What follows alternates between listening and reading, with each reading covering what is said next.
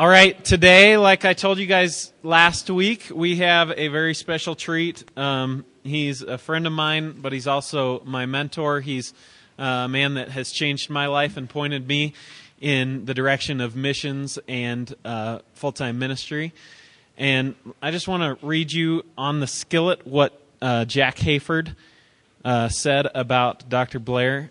If you guys, it's on the first page of the skillet. Charles Blair is a legendary figure in the gospel of Christ. Since post-World War II years, he began to pioneer approaches to evangelism that have shaped the thinking of the body of Christ in this nation and around the world. Until today, he stands as a bulwark of integrity to the gospel. He is as outstanding of a missionary pastor as I know, and as great an enthusiast in the deepest sense of the world for pastoral leadership as anyone I've ever met. I've told you guys a little bit about him. He took me to Ethiopia when he retired from being a pastor for 50 years at Calvary Temple in Denver. He decided that he wasn't going to go play golf, but he was going to go change the nation of Ethiopia. He's planted over 1,000 churches in unreached villages of Ethiopia, places where they've never seen a white person before, and he's planted in them missionaries who he has trained and brought others over to that nation to train. So he is a world changer, a nation shaker, someone who's used to speaking to entire churches. And because he's doing a favor for me, you guys get a treat to have him come and speak to you guys today at the Mill Sunday School. So everybody welcome up Pastor Blair.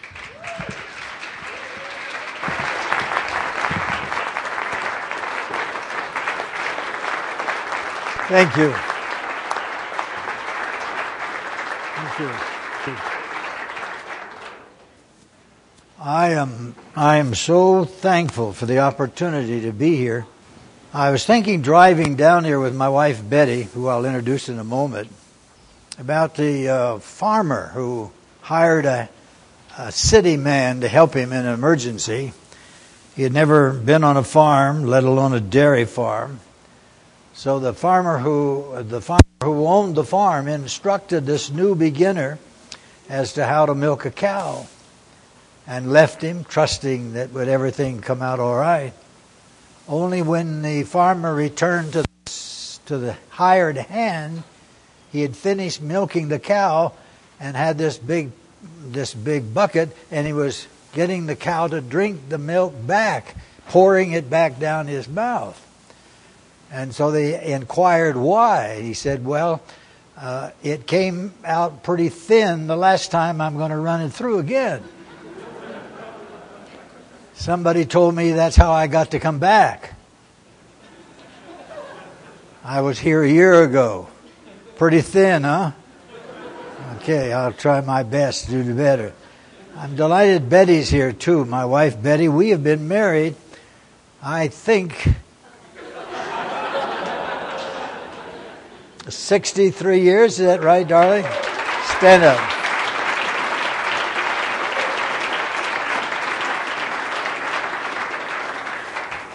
I thought I loved her when I met and married her, but I didn't even know the meaning of the word love as it has developed over these many years. Somebody asked me, what's the secret of happy marriage? And I said, oh, it's real simple. I took her on our 25th anniversary to Honolulu, and on our 50th anniversary, I went and picked her up.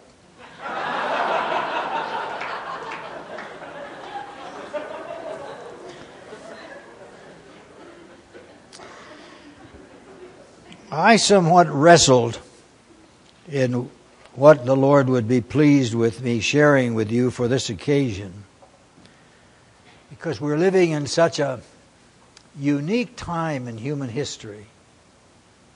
It's hard to really try to define it. Betty and I were sitting on the couch last night watching Fox present a story about the problems with the Muslim and Islam, etc. I would like to just give a contrast for a moment. And it's going to be difficult to squeeze it all in, but you're alert and you're ready to listen, and I'll move as rapidly as I can.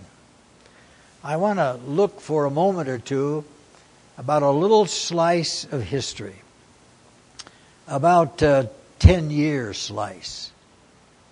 I would like then to compare that, or to lay along beside that, another slice of history that's within the sacred scriptures. I believe it was May of 1996, when about 10 years ago, when a very brilliant engineer was expelled from his own home of Saudi Arabia and was taken to live in Sudan, right next door to where we're laboring now in Ethiopia. And then eventually he was relocated in Afghanistan, and it was there that he was given permission by the Taliban to have a little area called his own emirate, which, as you know, is a territory for the camps and training compounds. And he became, this man that I refer to, the ruler of that area. This qualified him to have the title Emir, E-M-E-R. Sometimes in the Islam language, it's translated prince or sheikh, as the case may be. This man became a recognized teacher of the Islam message, even though we have no record of him ever going to seminary or any training for that background. Soon, however, this man has literally made himself known literally around the world, and you know who I'm referring to, Osama bin Laden. I noticed in my research some days ago that in August of 96 and in February of 98, he issued a call. He issued a call for intensification and made a declaration for an all-out war for against the United States of America and our allies. I know that you already know that slice of history, but I wanted to refer to it so that I could ask the question, why did he do that? What was the motivating factor? What was the cause that this man, that I've just described his background, issues the call for intensification and say that he wages an all-out war against what we Americans stand for, along with our allies? I believe I have found the answer in my research, at least a great part of the answer, to not only why did he do that which he did, but why is it that so many people today, children, your age young people, and adults, are offering their lives as a sacrifice for what they now believe. So when we see the all-out intensification emphasis, and we see what is happening worldwide in a matter of a few short years, we have to ask, as Christian believers, why did he do that? What is behind that? And then I want you to look with me for a moment at another statement made by another leader. And that is that this is none other than our Savior, who gives to us the book of Revelation.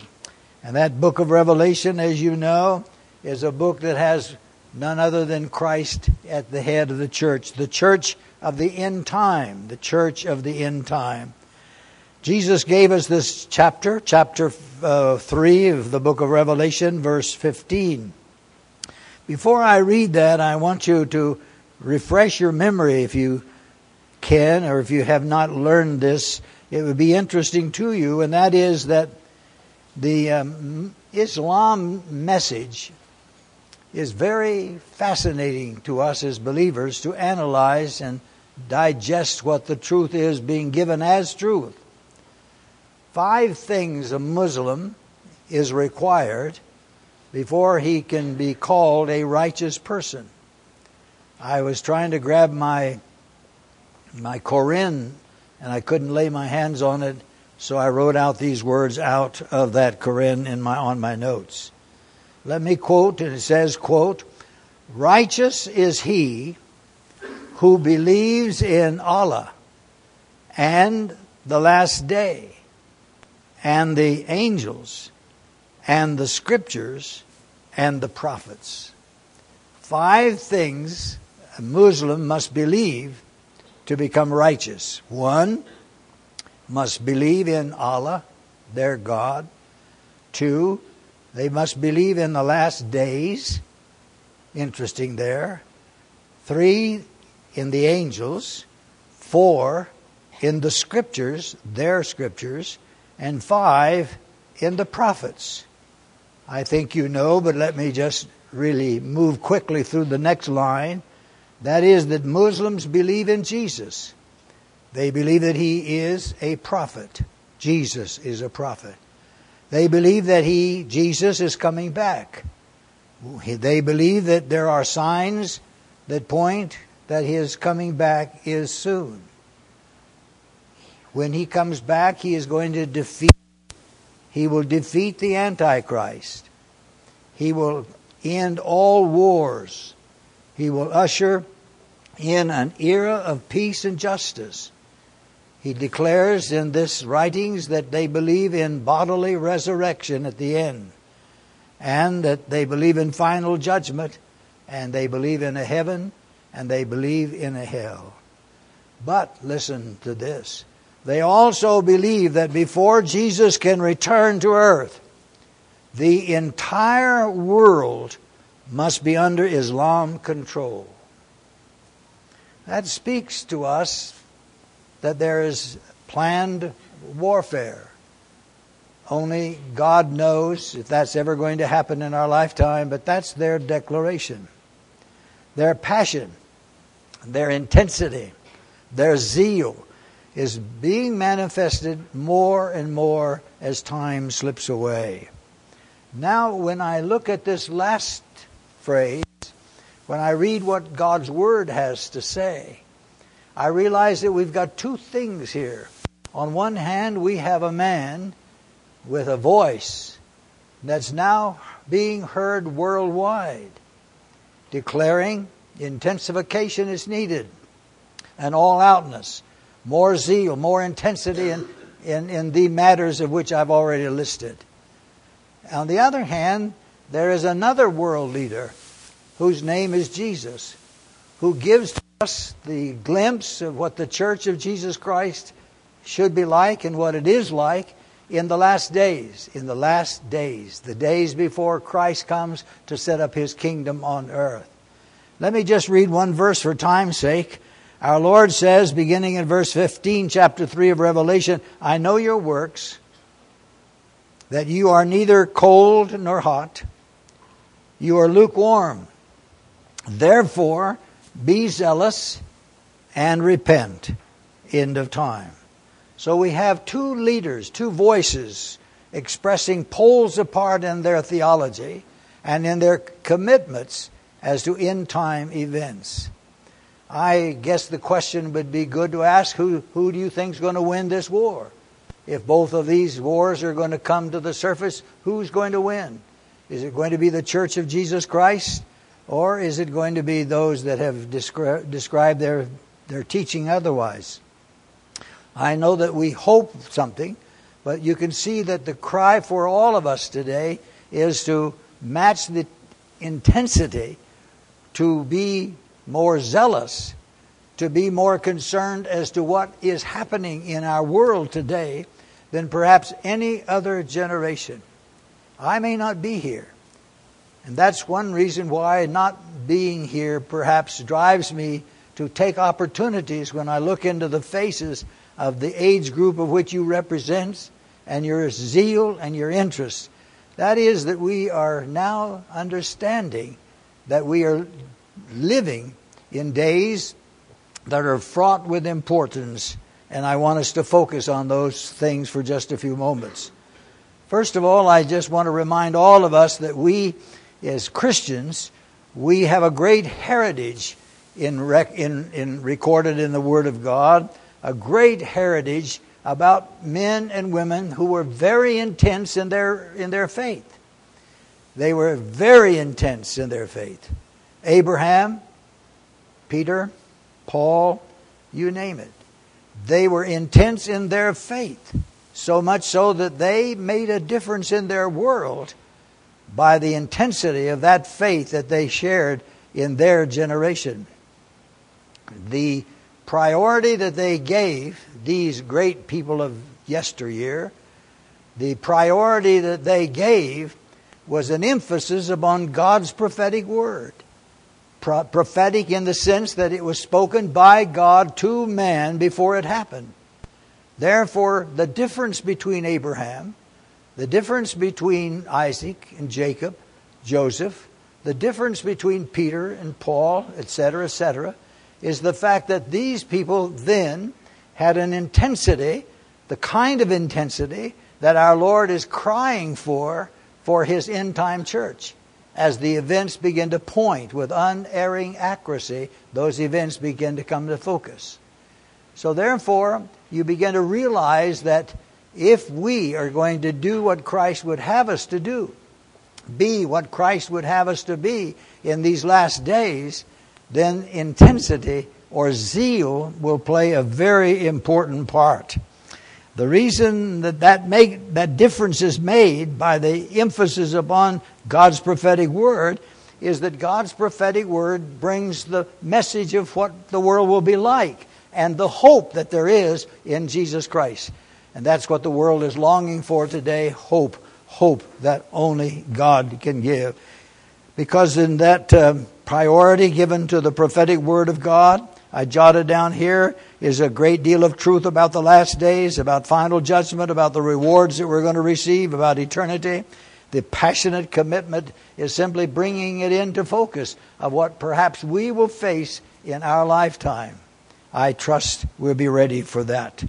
Let me show you as an illustration the life of Abraham, a man you are very well acquainted with in the Scriptures, the intensity of this man Abraham. I'd like to read some scriptures, but time won't permit. But just noticing Genesis 12, Genesis 15, Romans 4. My wife was reading, had no idea what I was going to teach this morning. She asked me to read for her 2 verses out of the 4th chapter of Romans, wondering if she had seen my notes. She's memorizing some scriptures out of the Living Scripture, the Living Bible, and she wanted me to let her quote it to see if she's doing it. And it simply is saying about Abraham, a recommendation that we read that life of his, the story of that life, because of the emphasis that he gives. Tremendous scriptures there, that when then he was promised 3 great things. He was promised a land, to go into the land of the Canaanites, into Canaan, and establish a piece of ground, given a piece of ground that they still have to this day, by and large.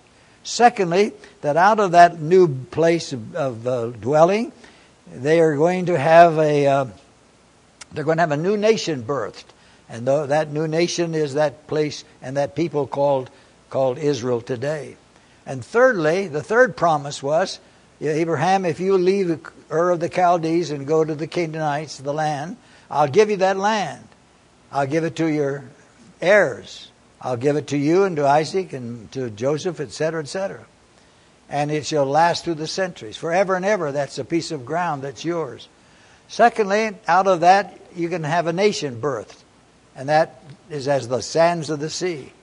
Then he says, quite interesting, that there is coming out of that land and out of that people a Savior. And the star will appear in Bethlehem of Judea. The first time in the Bible, in the unfolding of God's plan, is it indicated in the Scriptures the announcement of where that Savior would be born, in Bethlehem. So those 3 promises were given to this man Abraham. Promises in God's prophetic word that would happen. So when God told Abraham to offer his son Isaac, you understand, after looking at it from that perspective, why Abraham was quick to obey God. He did not quarrel with God. He did not hesitate. He simply moved with rapid speed till they came to Mount Moriah, and therefore you know the story. When he tied the knot and put him on that altar and raised his hand with the knife to take his life, there was no argument. There was no slowing down the process. There was no stalling. He was not afraid. Why? The prophetic word of God had told him that his bloodline would be the bloodline that would be the part of the birth of Jesus Christ. So he had to have the only child he had, the one and only child that he had, was that child Isaac. Therefore, he was not afraid. I knew I knew that God would be able to raise him from the dead if need be. I'm paraphrasing. And therefore, he with haste went to Mount Moriah. You see, when we have a glimpse of what is going to happen through God's prophetic word, it should change us. It should produce the zeal and the zest and the opportunity that those revealed scriptures give to us. Therefore, when you see this man Abraham, you begin to see the intensity of his tremendous faith. I jotted down here another illustration of Job. Wow, how intense he was. Why? Well, because he believed in the prophetic word of the Lord. So you know that he suffered loss. You know that he lost his health, his wealth, his children, his friends. And in the midst of all of that, he had a cry of intensity that verified his faith. By the way, it was my great honor a few years ago to write the commentary for the book of Job of the New Spirit-filled Bible. I say that to say that I was at that time, unbeknownst to anybody except Betty, going through the hardest trial of my entire life and ministry.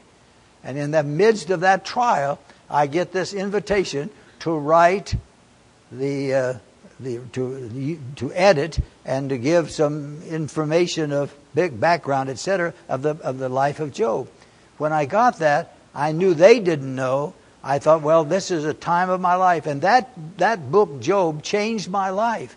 Because within that intensity of his losses that he suffered through, he was able, because he believed in the inerrant word of God. He believed in the prophetic word of God. Therefore, believing in it, he had that faith that was intense. That's why you know that verse. Job 13:15. Though he slay me, what's the rest of it? Yes, though God slays me. He had lost everything else except his life. He said, if God slays me, he says, I'm still going to hold on. I love it. Yet will I trust him. There was a relationship, but there was also a prophetic word of God that now was a part of Job's life. And as I searched into the scripture, I began to see what value having a faith and taking action as it relates to God's great eternal word. So in the last chapter, chapter 19, verse 25 and 26, for I know, I like that. Job, in all of this suffering, he said, but for I know my Redeemer lives, and he shall stand at last on the earth, and after my skin is destroyed, this I know, that in my flesh I will see God. What was that? It was his prophetic word that Job understood, and therefore his faith was intense. The zeal was tremendous because he believed it. He gave priority to God's prophetic word. The prophetic word to find lodgment in his heart, to be his source. And then I come to this astounding verse. Jesus was so intense when he came. He was intense. Why? He was intense because he believed in the eternal word of God, the prophetic word of God. Have you ever noticed? I hadn't. I have never noticed until recently the intensity of one phrase. It's the second verse of the 12th chapter of Hebrews, reminding us why the Son of God was willing to leave heaven and come down to earth and become a crucified Savior for our behalf. One line, one little verse. Here it is. Jesus, who for the joy that was set before him endured the cross. I ask you a question. What joy? What was set before him? What did he have that made him full of joy? What was it that God allowed to come into Job's life?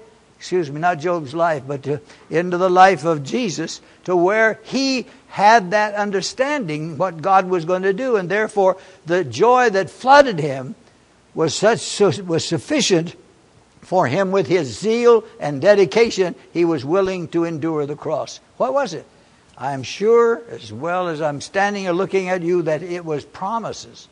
It was prophetic promises that God gave to his son Jesus, that if he would do this and this and this, then he would provide a church. And eventually, he said, I'll let you come back, God speaking. I'm going to let you come back to this earth. And on your way to this, you'll pick up the bride, and you'll sit down with them at the marriage supper of the Lamb. And then you'll come back with them and establish the kingdom reign for 1,000 years. And then he'll create a new heaven and a new earth wherein dwelleth righteousness. Those promises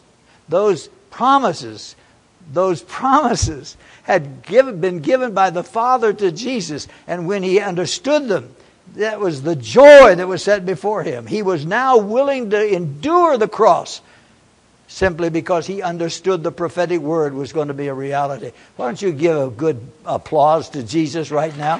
Hallelujah. Hallelujah.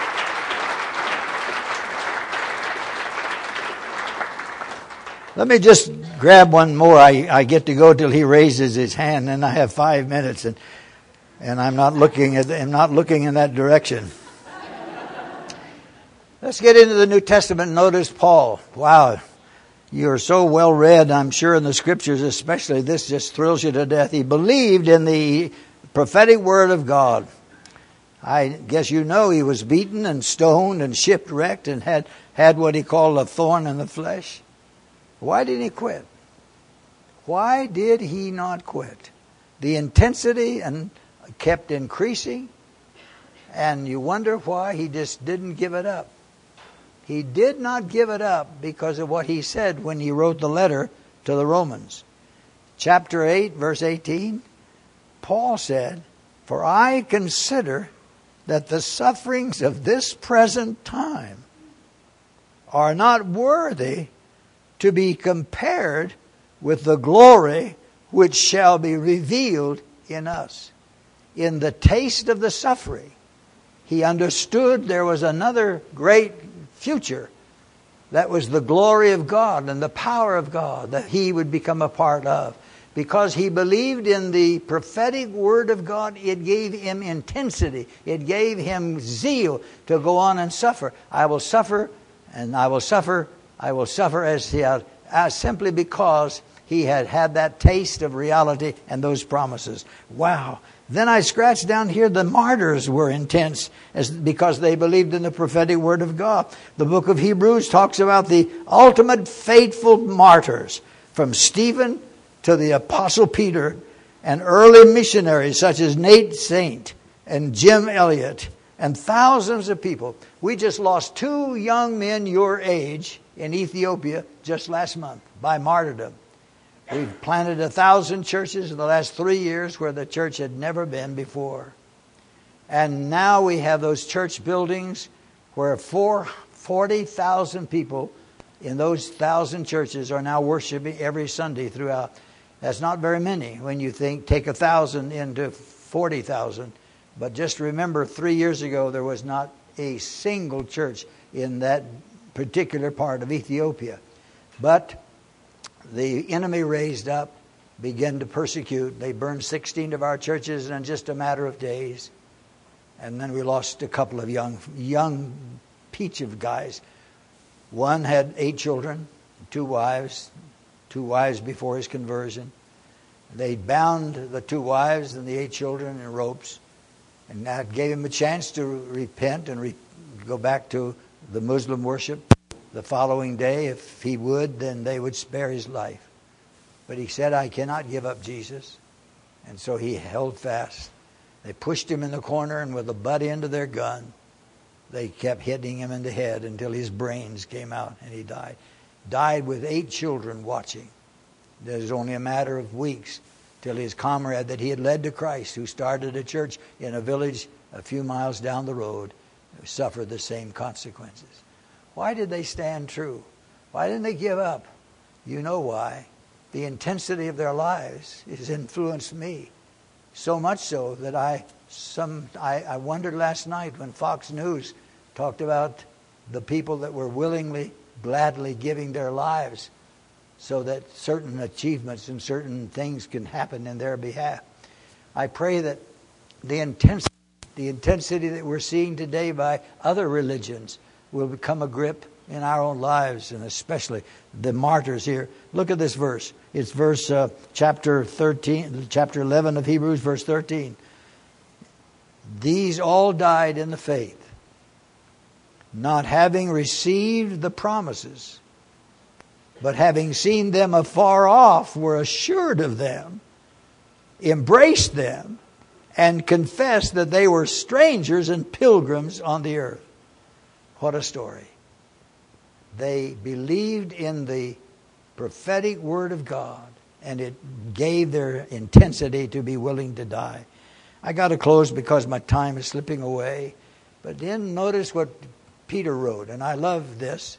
Peter wrote in chapter 1, verse 19, his second letter, "We have also a more sure word of prophecy, whereunto you do well, and take heed, as unto a light that shineth in a dark place, until the day dawn and the day star arise in your hearts."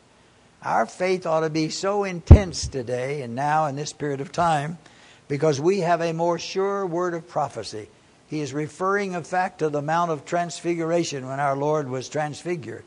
He was then understanding that at that time he heard the voice of God speak in the cloud. The only time the holy cloud of his presence ever appeared in the New Testament. And there, in that particular moment, he was translucent. He was as if electric jet from the inside until he was a burning fire. The scripture says that his face was like a shining of the noonday sun, and that his clothing was like the flashing of lightning. In that transfiguration, in that great moment, God sent two of his prime men, one who preached about the law and gave the law to the world. The other was the highlight of a great prophet, Elijah and Moses.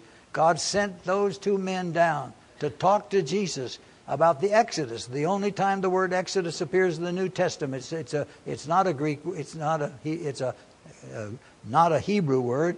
It occurs mostly in the Old Testament, especially the Exodus of Egypt. But there, you get this great picture in your mind. You can see it so true. It's because that he heard that voice. That voice said, "This is my beloved Son. Go ahead and fulfill the fulfillment. Otherwise, there will be no redemption." He was there. He heard the voice. He saw these two men, Moses and Elijah. Now he says in his epistle, he's now the bishop. He's in old age. It's his second letter. And he writes and he says, "Rejoice because we heard that voice. We were there. We saw his glory manifested." I can't help but remember that when he said that, wrote that he was with Jesus at Caesarea Philippi and asked Jesus asked them, "Who do you say that I am?" And they said, we believe you're the Christ, the Son of the living God. Well, Jesus said, "Blessed are you." That's right on. That's the first time you've ever confessed it. But let me confess something to you. I'm not going to reign now. I'm going to go to the cross. I'm going to Jerusalem immediately, and they're going to beat me. They're going to kill me. They're going to bury me. But I'll be raised the third day. And Peter said, "Oh, no, you're not going to be put to death." And patted, I suppose, his sword on his side. He was ready to take life in his own hands and protect Jesus. But Jesus said, "No, you don't understand. You speak as men speak, not as God speaks." And now, this man Peter, who was there, offered to defend him, is now saying in his epistle, he said, "We have that wonderful gospel, that wonderful prophecy, which is greater than anything else. And therefore we ought to rejoice because that prophetic word comes to us. It causes us to be willing. And then for his own martyrdom, he was crucified upside down." I just want to close and wrap this up now for just a moment. I just want you to see how it's so interesting that God is now today challenging us by the illustration of others who, unfortunately, the wrong tribe is on fire. The wrong source of news is coming from the wrong source of people. But it's a showdown. I don't know what's going to happen. I said I probably won't be here. You're young. You'll probably be here because this is unfolding rapidly. How rapidly? And I'm 86 years old, so I may not make it. I may not be here when the Lord comes. But I can say this, that I look forward to that glorious day, whether I'm alive or whether I'm dead. The dead in Christ are going to rise first, and we who are alive and remain shall be caught up together to meet the Lord in the air, and so shall we ever be with the Lord. It's this intensity that I'm crying for today. It is this vision. It is this awareness of the times in which we are now living. So I jot down a couple of suggestions of how I believe it's possible for us to increase the intensity of our lives. Number one, to investigate the Scriptures, especially the prophetic Scriptures. I don't know how much you've been reading the prophetic Scriptures. I will name them: Daniel, Ezekiel, Isaiah, Zechariah, Revelation. I know what people say to me when I teach sometimes prophecy. They say, well, I don't read it because it's too difficult to understand. It's too heavy. I say to them and I say to you, the Scripture says that all Scripture is given by inspiration and is profitable. Are we going to say it's too hard when God said, who wrote the Bible, that it's profitable for all of us? I pray that you'll reconsider and let you become that man or woman that intensifies and sends out a call that you now believe with all of your heart the truth of what God has declared, that the coming of the Lord draweth nigh. I pray that you will begin to investigate the Scriptures. How happy I am that a man helped be my mentor at a key point in my life. I ran around the world when I was just beginning my ministry in Denver. Two other young men, the three of us. One was Lester Summerall. The other was Ernie Rebb. One pastored in South Bend, Indiana. The other pastored in Tulsa, Oklahoma. And I was pioneering a church in the city of Denver. We saved up our nickels and went around the world, both the first time for both of us.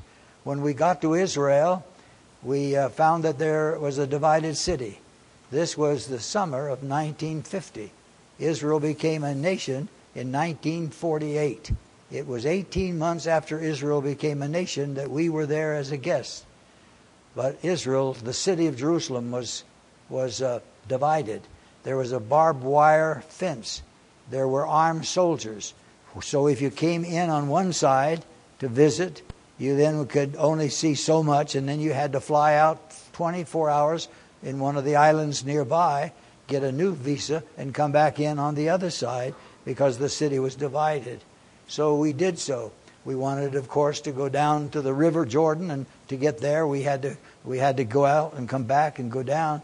And we rented a cab to go down there, because who wants to go to the Holy Lands and not go into Jordan? Furthermore, we hired a cab, and we wanted to have a picture taken of somebody baptizing somebody.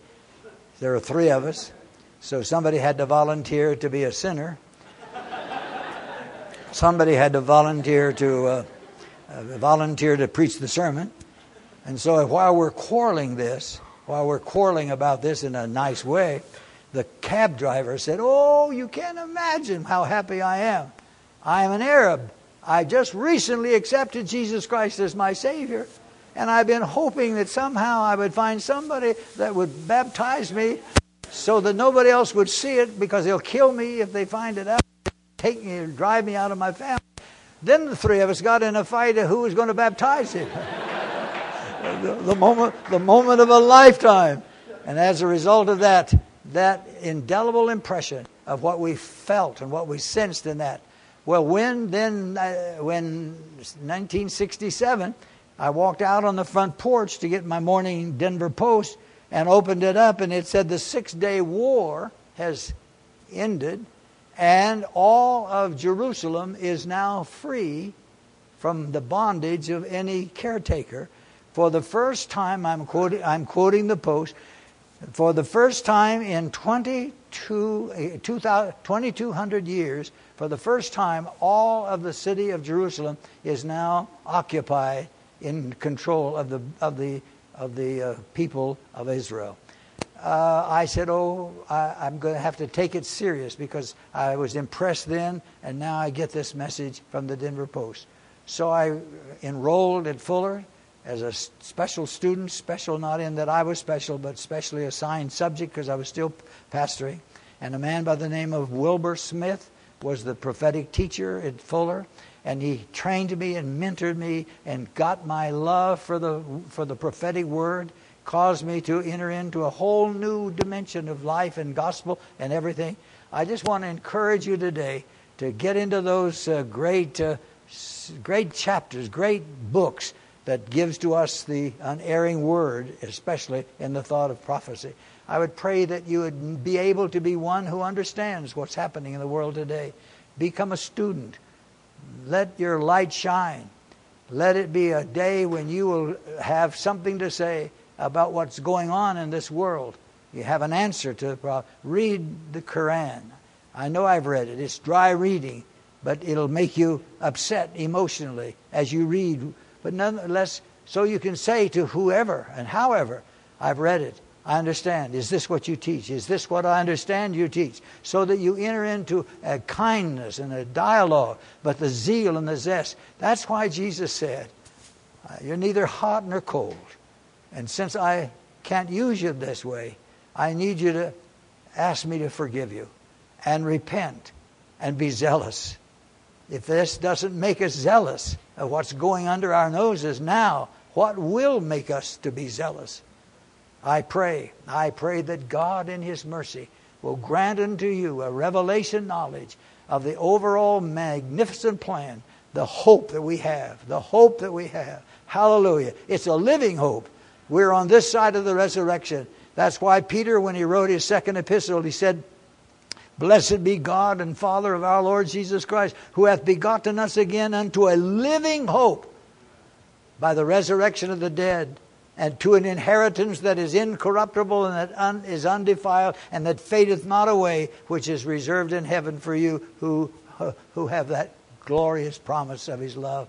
I just pray today that this time that you recognize it's unusual, it's first time things are happening.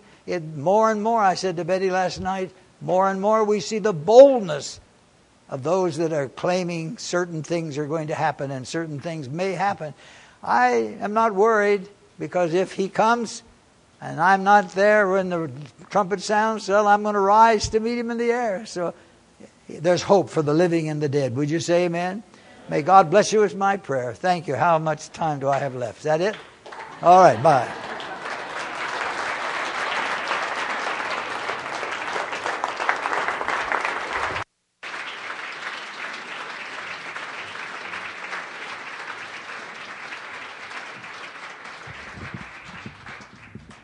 Everybody. Man, that was amazing. Thank you so much, Charles Blair, Dr. Charles Blair. All right, everybody. We have a whole month of this. Do you want to do Q&A? We have like 8 minutes for some Q&A, questions and answers. If you both would want to come up here, and here's a mic for you, Betty. Do you trust my wife? Yeah.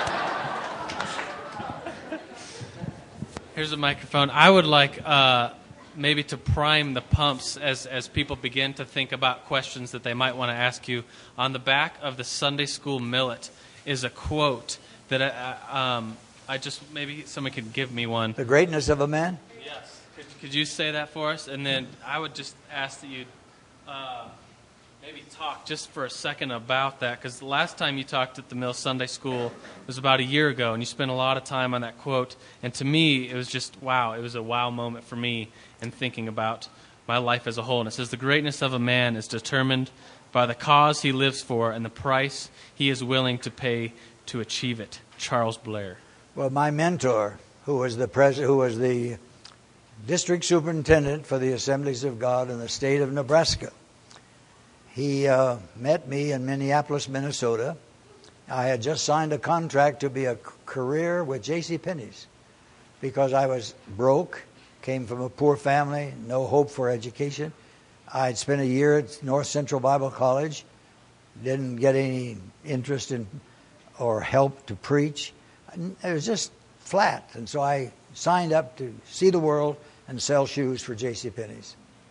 When he asked to see me, and he asked me to tear up my contract, go to Nebraska, and let him mentor me. And he said, I'll ask you to look every time the word success is in the Bible, and every time the word failure is in the Bible, find out the principles of why they failed or whatever.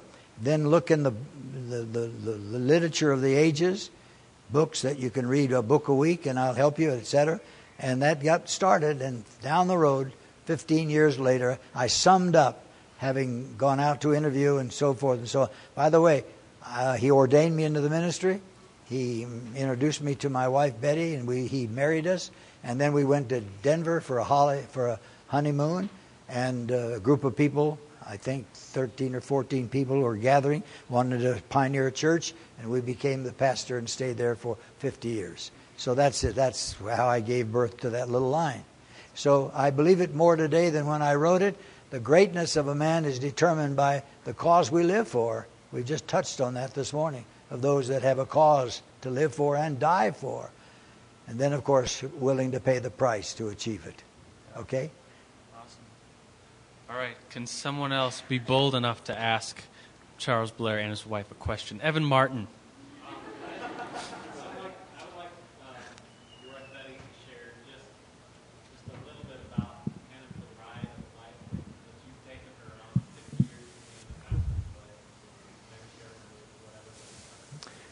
Be merciful, dear, please. How many days do we have?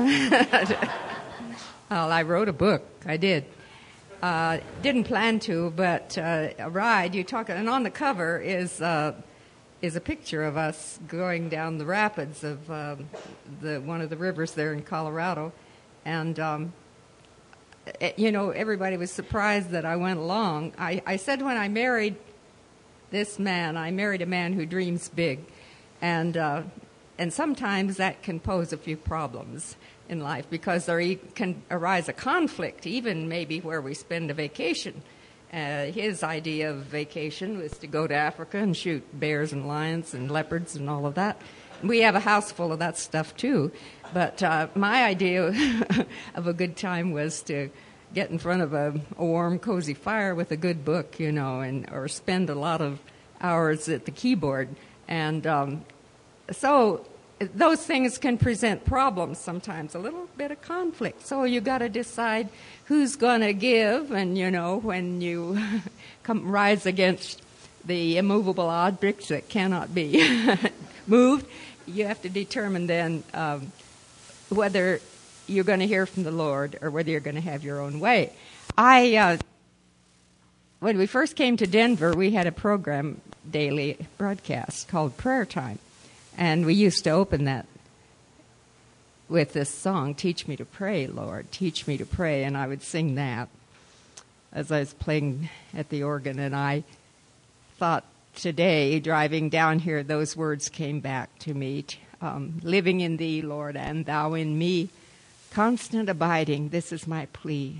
Grant me thy power, boundless and free, power with men, and power with thee. I thought I didn't know beans then when I sang that, but after these many years, God has answered that prayer. Teach me to pray. How does he do it? Sometimes he does it unexpected ways of bringing hard places. And one of the things he said today is the power of the Scripture. I was reading that in Romans 4 about Abraham, who hoped on when all hope was gone, it said. He hoped on in faith, and he became strong. He was empowered by faith. I thought about that. God, did you mean he was so empowered by faith that he even fathered a son at 100 years old? But it says he was strengthened and empowered. So I've been working on this verse from the Amplified, which is in Philippians For my determined purpose is that I may know him, that I may progressively become more deeply and intimately acquainted with him, perceiving and recognizing and understanding the wonders of his person more strongly and more deeply, and that I may in the same way come to know the power outflowing from his resurrection, and that I may so share in his sufferings as to be continually transformed into his likeness.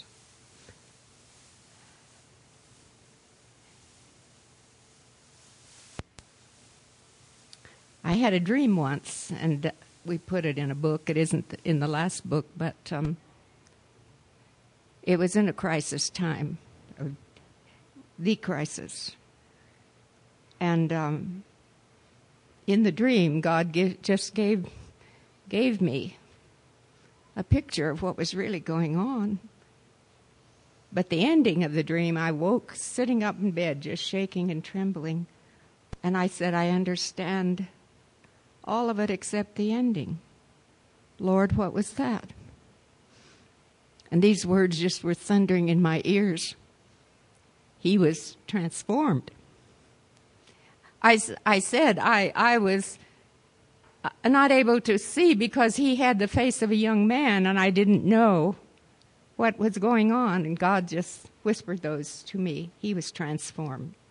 So sometimes the ways he does it is hard for us to understand, but knowing that he works all things together for good, and that's his goal, and that's my determined purpose in life now, is to be transformed into his likeness. Bless you. Bless you. Thank you, Betty. Does anyone else have one more question? Yes, Mr. Bruce.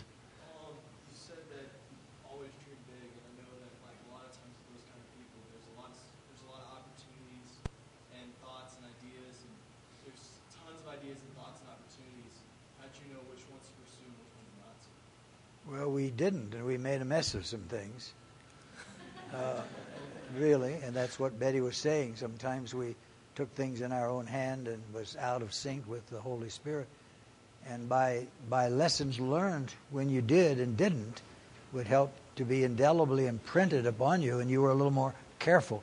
She used to say, I can't go to bed alone in the guest bedroom. She must be there in the same bed. In case I start dreaming, she wants to erase it before it becomes a reality because of the mistakes that we have made, I have made. But I think one of the ways is to learn from those mistakes, be sensitive before the Lord, and be willing. There's a price to pay, and God will guide you through those days. I believe it. Awesome. Okay? Well, it's my vote, if I could be so bold, to ask you to pray a blessing over us as the Mills Sunday School to close us. Good. Who do you want? Both? Maybe both. One of You each. pray first. All right. Thank you for helping me.